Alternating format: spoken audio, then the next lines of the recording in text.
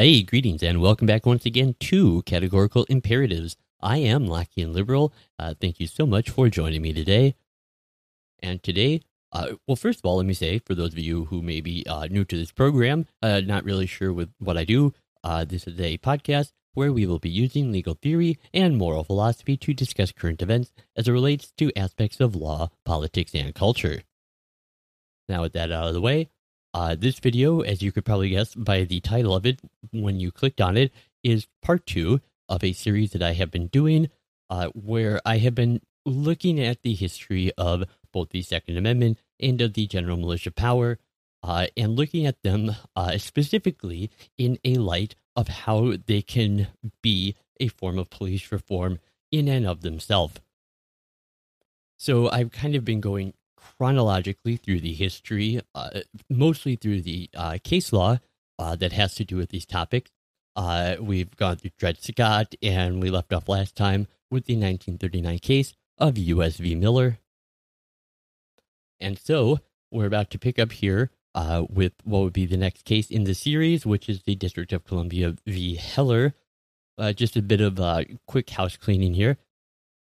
Something that I forgot to mention when I made part 1 is that in that part 1 video, and you will also find it in this part 2 video in the description, is I will make sure to have links to further information about absolutely everything I'm covering here, which largely means that I'll be directing you to places where you can find the full legal briefs for any case I mention, and the precise citations for any statutes that I discuss, even cases or laws that are really only mentioned in passing, as well as any additional interesting or useful information generally on the topics we're talking about. I'll try and throw in here.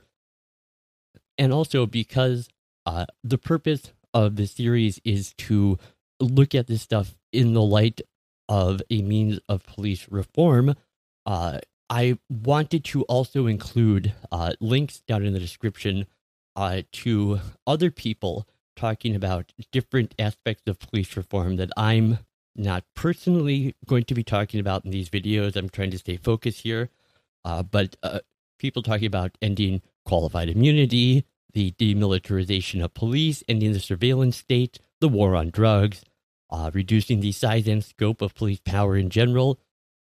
So I'll be having links to either articles or videos talking about all of those subjects from good people you can trust, like the 10th Amendment Center, Reason TV, KrisAnne Hall, Learn Liberty, people like that. So check the description for those as well.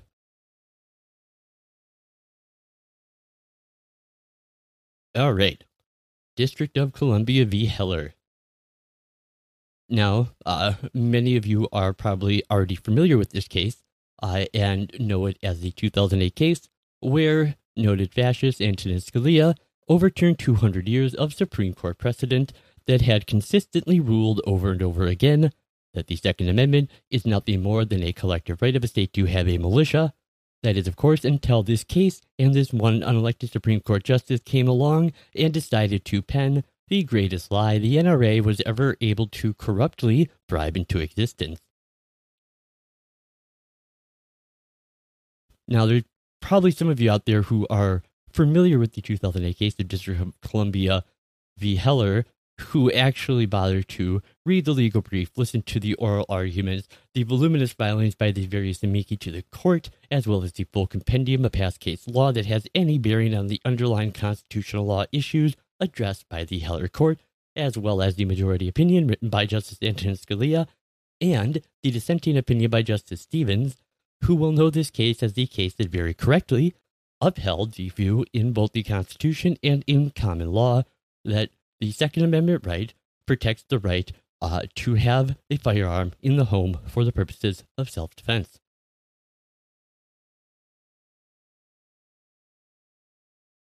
So to get a little more specific here with you guys, in 2008, the Supreme Court chose to grant cert on a case that challenged the District of Columbia's handgun ban as a violation of the Second Amendment.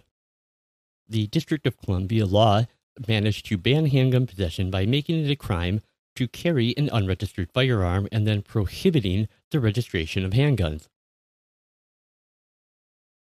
Now, Dick Heller worked as a D.C. special policeman who was required to use a firearm at work to protect federal judges. However, when he applied to register a handgun that he wished to keep at home, the district refused.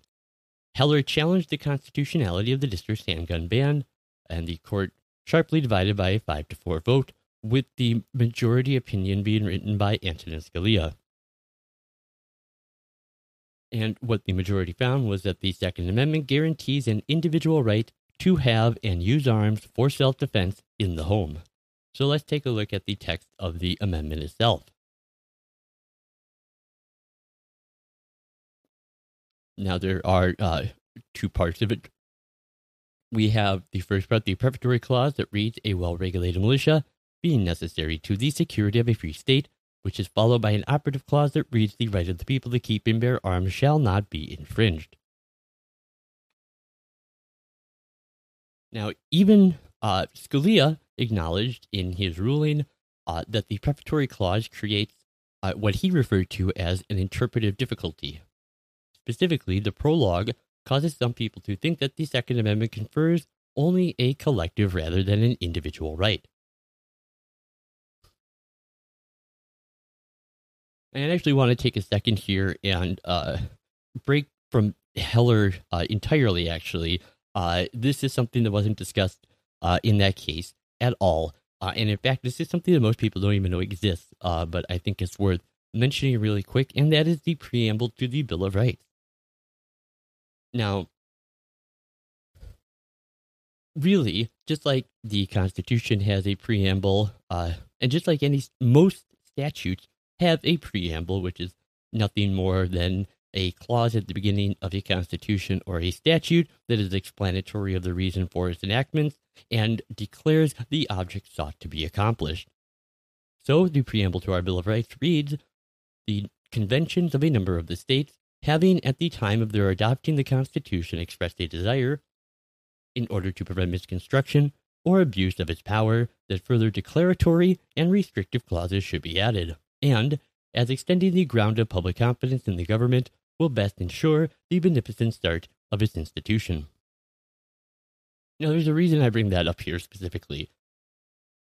It's because if you look here at what it talks about the Bill of Rights adding, further declaratory and restrictive clauses. Now, I know a lot of people have a tough time understanding what you mean when you talk about prefatory and operative clauses. That feels like a little more archaic language, so to speak. And really, declaratory and restrictive, I mean, legally speaking, essentially mean the exact same thing, but I think they express it in language that is a little more conversational or just a little more common for us today. So if you kind of have trouble getting your head around prefatory and operative and why we're making some distinction, what I would suggest is think of it as declaratory and restrictive. So you really, I mean, essentially to kind of reword it in that sense, you could say that the Second Amendment declares the importance of a militia to a free state, and it therefore restricts the government from infringing the right of the people to keep and bear arms. So I just thought I would throw that in.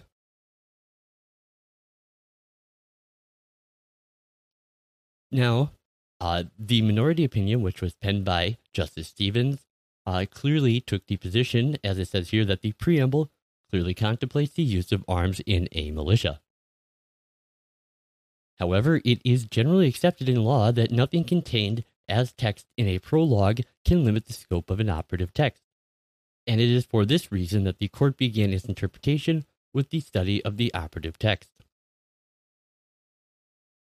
Scalia concluded, after examining many uses of both keep arms and bear arms in sources both contemporaneous with and antecedent to the adoption of the Second Amendment that it means pretty much what it means today, to have and to carry weapons.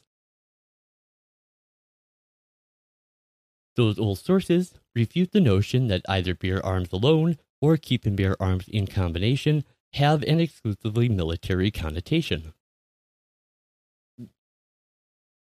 And in 1791, it was universally understood that the Second Amendment incorporated into the federal Constitution a pre-existing right of Englishmen set forth in the 1689 Bill of Rights. Next, the court then returned to the prefatory clause, noting that the militia consisted of all male citizens capable of military service, and that the thought was to be a protection against not only attack from abroad, but tyranny at home. The lesson learned: if the people cannot have arms, there will be no people's militia. And it is for this reason that the court found the meaning of the prefatory clause was completely consistent with the operative clause. As Scalia stated, the two clauses go together beautifully. Since we need a militia, the right of the people to keep and bear arms shall not be infringed. Now, after holding that the Second Amendment recognized an individual right that was not necessarily predicated on service in a militia, they did recognize certain limits on the right.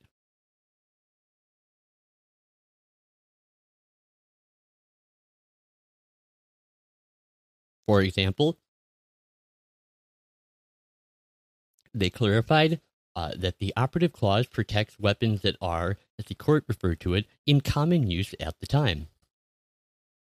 And next, they turned to deciding what level of scrutiny should be applied to the protection of this particular right. Something that was very surprising, I was certainly surprised by this, but was that the court chose not to define a standard of judicial scrutiny for protecting this fundamental right. Now, when the D.C. Circuit Court had initially ruled on this case, they had applied strict scrutiny.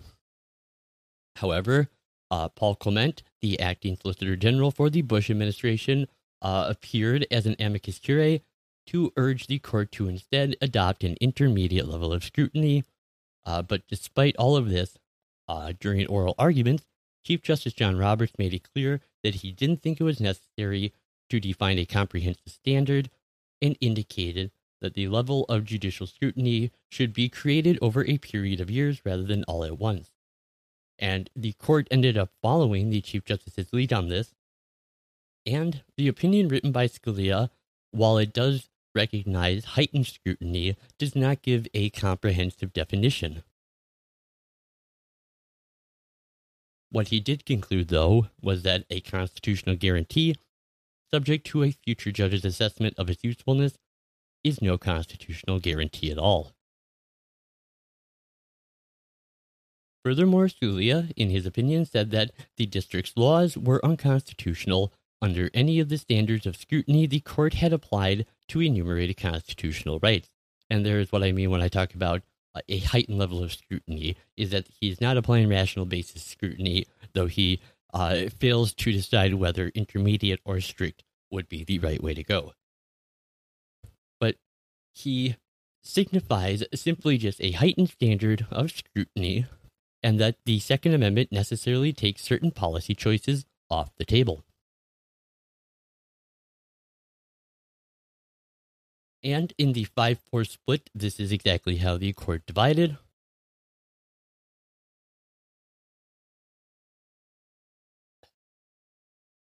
And I think it's worth noting really quickly, people talk about liberal and conservative justice. And I think in some senses that can be misleading, in that it leads people to think that what we are talking about is people acting on their own political preferences. And for the most part, I don't think that is the case. Now, even like Justice Stevens, who I wholly disagree with his ruling on this, but I do generally believe that he came to his ruling as a matter of principled judicial interpretation. I just think he has a shitty principle of judicial interpretation is all really. But So yeah, really, when we're talking about the difference between the dissenting minority and the majority opinion, we're not really talking about liberal and conservative in the political sense, but we're talking about whether one uses original intent or original meaning in how one uh, essentially looks at a law.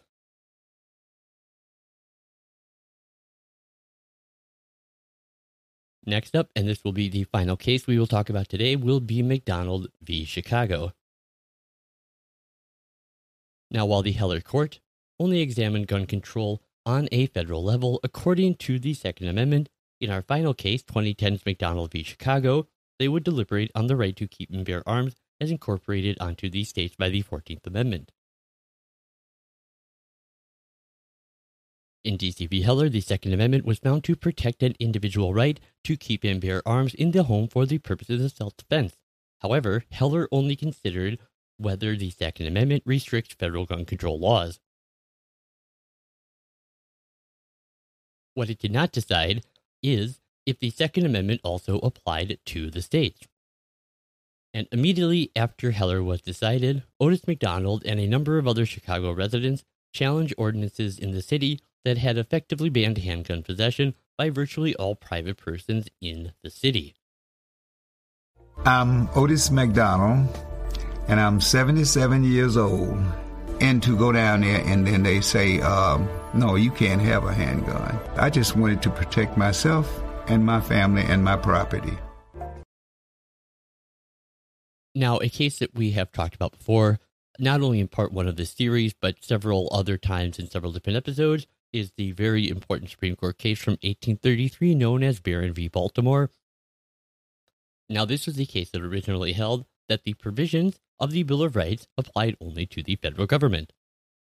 And it wasn't until after the Civil War and the ratification of the 13th, 14th, and 15th Amendments that changed this relationship between the federal governments and the states and the protected constitutional rights that we have in the Bill of Rights.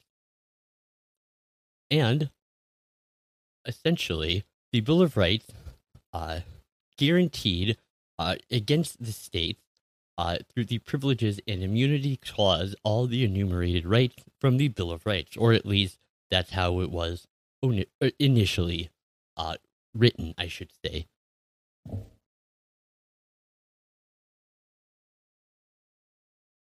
And this is now where we kind of come back full circle to something that I did bring up in part one of the video when we talked about the Cruikshank case. And this has to do with the 1873 Slaughterhouse case and the 1875 U.S. v. Cruikshank case. So if you haven't seen part one, this may not make a whole lot of sense to you. You should probably go back and watch that just because it's a great video anyway, but also it'll help. This will make more sense. Anyways, essentially, what these cases did is these gave us very narrow readings of the 14th Amendment, such as in the Slaughterhouse case, where they found that the 14th Amendment's Privileges and Immunities Clause did not protect unenumerated rights, such as in that particular case, the right to contract one's labor. This was followed up in 1875 by U.S. v. Cruikshank, and this was a case that held that the Privileges and Immunities Clause in the 14th Amendment also didn't even protect enumerated rights either. And in that case particularly, they were talking about First and Second Amendment rights. So, to compensate for the Supreme Court's de facto nullification of the Privileges and Immunities Clause, what the court has done is expand the scope of the Due Process and Equal Protection Clauses of the 14th Amendment that go well beyond their original meaning to fill in the gap from the dormant Privileges and Immunities Clause. So, in the late 19th and early 20th century, the court began to hold that provisions of the Bill of Rights were protected against abridgment by the states under Due Process Clause of the 14th Amendment. This was a process of what became known as selective incorporation through substantive due process. And the court began to incorporate the Bill of Rights one by one, rather than all at once, as was originally intended through the Privileges and Immunities Clause. Now, by 2010, the courts had incorporated virtually all of the individual rights that we have found in the Bill of Rights, with one of the very few notable exceptions being the Second Amendment. And in the McDonald case, attorney Paul Clement appeared representing the NRA and advocated for an incorporation of the Second Amendment as a fundamental liberty which cannot be infringed without due process of law. This is substantive due process. And this argument was one that won over a conservative plurality, namely with Chief Justice Roberts and Associate Justices Kennedy, Scalia, and Alito.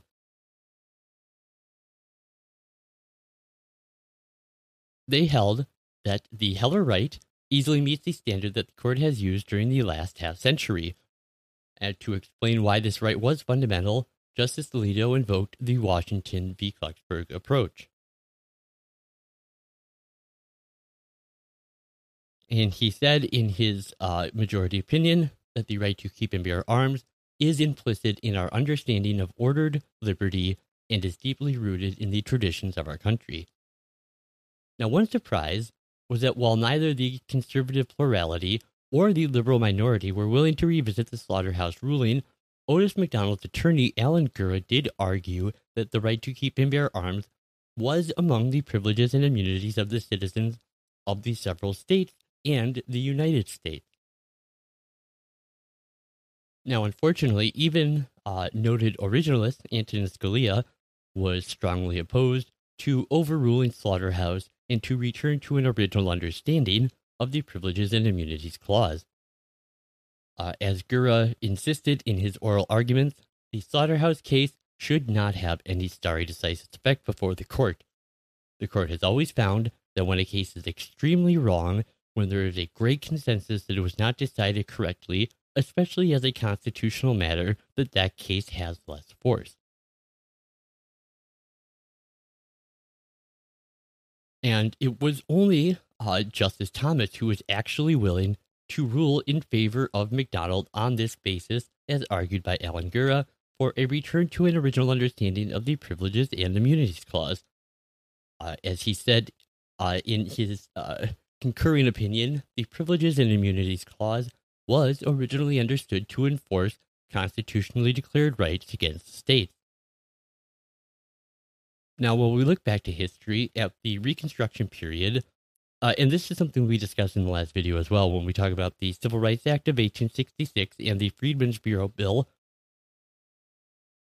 both of which were passed either in whole or in part to nullify the ruling in Dred Scott, along with the eventual addition of the 14th Amendment, which is essentially what gave those statutes teeth, so to speak, that history points unambiguously towards the conclusion that the Privilege and Immunities Clause enforces at least those fundamental rights enumerated in the Constitution against the states, including the Second Amendment right to keep and bear arms.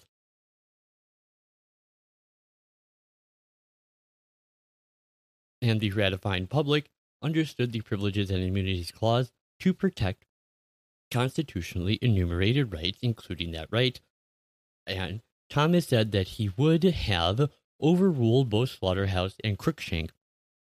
And he generally agreed with Gura, and he said that Cruikshank is a case that, in his words, quote, is not entitled to any respect.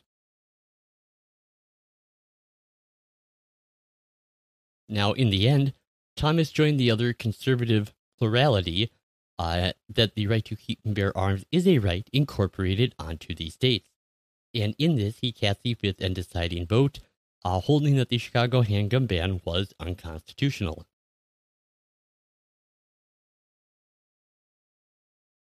Now, while the other 8 justices all expressed concerns over opening what they seem to view as a Pandora's box that may come by repealing the Slaughterhouse and Cruikshank decisions as to what unenumerated rights might entail opening up to, Justice Thomas was unconcerned with this and stated, "I see no reason to assume that such hazards apply to the Privileges and Immunities Clause. The fact that a clause does not expressly list the rights it protects does not render it incapable of principled judicial interpretation."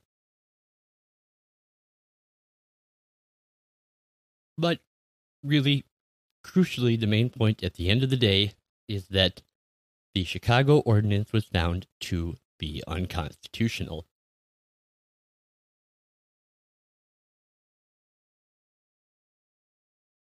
So, what conclusions can we or should we draw from this discussion that we've had here in this video and the last one?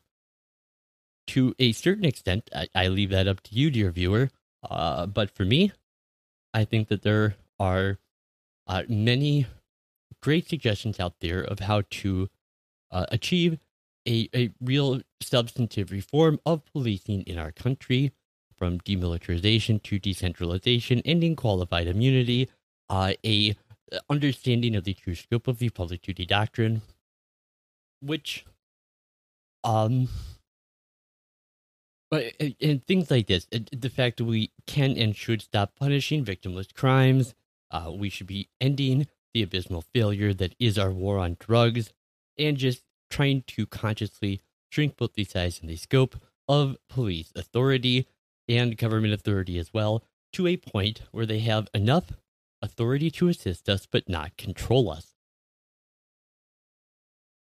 And that's where this discussion here today of personal liberty and personal accountability come into play. I know we spent a good deal of time discussing the difference between a collective and an individual right when it comes to the right to keep and bear arms. But in some ways, I also do think it's kind of folly to see these as two separate things. I think to a certain degree, the founders wouldn't have really recognized that same difference either. I think they saw it all as part of one sort of greater right of self-defense and of self-preservation. And I think really the key here is that there is a flip side to rights of responsibilities. Both rights and responsibilities are needed for a free society. So I have a right to self-defense and to self-preservation, but with that, I would say, comes the responsibility of recognizing that right in others as well. Your rights are my responsibility, and I hope you see my rights as your responsibility as well. Because the more we allow a government to limit our options, the more we learn to psychologically look to government as our protector in all things. And the more that we are willing to give up that precious tool of liberty for a sense of security that, in all likelihood, will never actually exist anywhere except in our own minds. And this is precisely the frame of mind that I at least imagine James Madison had when he wrote this in a 1792 article he penned on the importance of property. Where an excess of power prevails, property of no sort is duly respected. No man is safe in his opinions, his person, his faculties, or his possessions. Now, I think also Akhil Amar has a very interesting take on this. And personally, my view of constitutional law greatly differs from that generally expressed by Akhil Amar. So I only really say that to point out the fact that I am endorsing this idea from him will hopefully give you a sense of how much respect I have for this point that is being made. And what he said in an article he wrote called Second Thoughts, what the right to bear arms really means, from the New Republic in 1999. He said, quote, "Like the militia, the jury was a local body countering imperial power, summoned by the government but standing outside of it, representing the people collectively. Like jury service, militia participation militia participation was both a duty and a right of qualified voters who were regularly summoned to discharge their public obligations. Like the jury, the militia was composed of amateurs arrayed against and designed to check permanent and professional government officials. So in the cases of juries, that would be judges and prosecutors.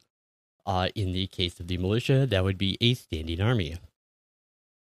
So, like the jury, the militia embodied a collective political action more than a private pursuit. And so when you ask, what is the militia? It's really it's just jurors with guns. All right, well, anyways, if you guys have any thoughts on this, on my content, on what I had to say, I would absolutely love to hear from you down in the comment section below. I mean, obviously, everything that I have said here is indisputably true, but just because I have been flawlessly and objectively correct about every single thing I have ever said about anything on any topic at any point in history, doesn't mean that, at least theoretically, it's not impossible that something I may currently believe, or something I will come to believe in the future, may turn out to be ever so slightly less than perfectly accurate, and for that reason I remain open to a good, compelling argument as to why I am wrong. And finally, I want to leave you guys here with a quote from Alexander Solzhenitsyn.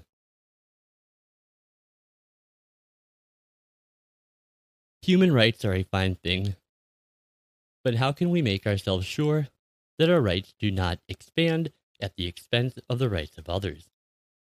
A society with unlimited rights is incapable of standing to adversity. If we do not wish to be ruled by a coercive authority, then each of us must rein himself in. A stable society is achieved not by balancing opposing forces, but by conscious self-limitation. By the principle that we are always duty-bound to defer to the sense of moral justice.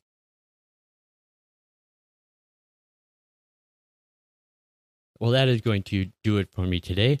I want to thank you all so much for tuning in to the show. I hope you enjoyed it. If you did, I would ask you to consider subscribing to the channel. I don't put out content on a regular set schedule, and so subscribing to the channel makes sure that when I do put something new out, that you will know about it. And the other thing I say is, if you liked this episode, if you would just take a minute for me and just think of 2 other people you know who you think might also like this episode, find it interesting, entertaining, informative, whatever it may be, and just share this episode with 2 people who you think would like it. And if you would help me grow the show and the channel that way, I would really, really appreciate it. And if you hated this episode today, I just ask that you take a moment and just think of 2 people who you also think will really, really hate this show as well, and just take a moment and share the show with them, because I'm a masochist and your hate gets me off. So until next time, this has been me, Lockheed Liberal, talking about the Second Amendment and the militia for Categorical Imperatives. And as always, Delenda as Carthago.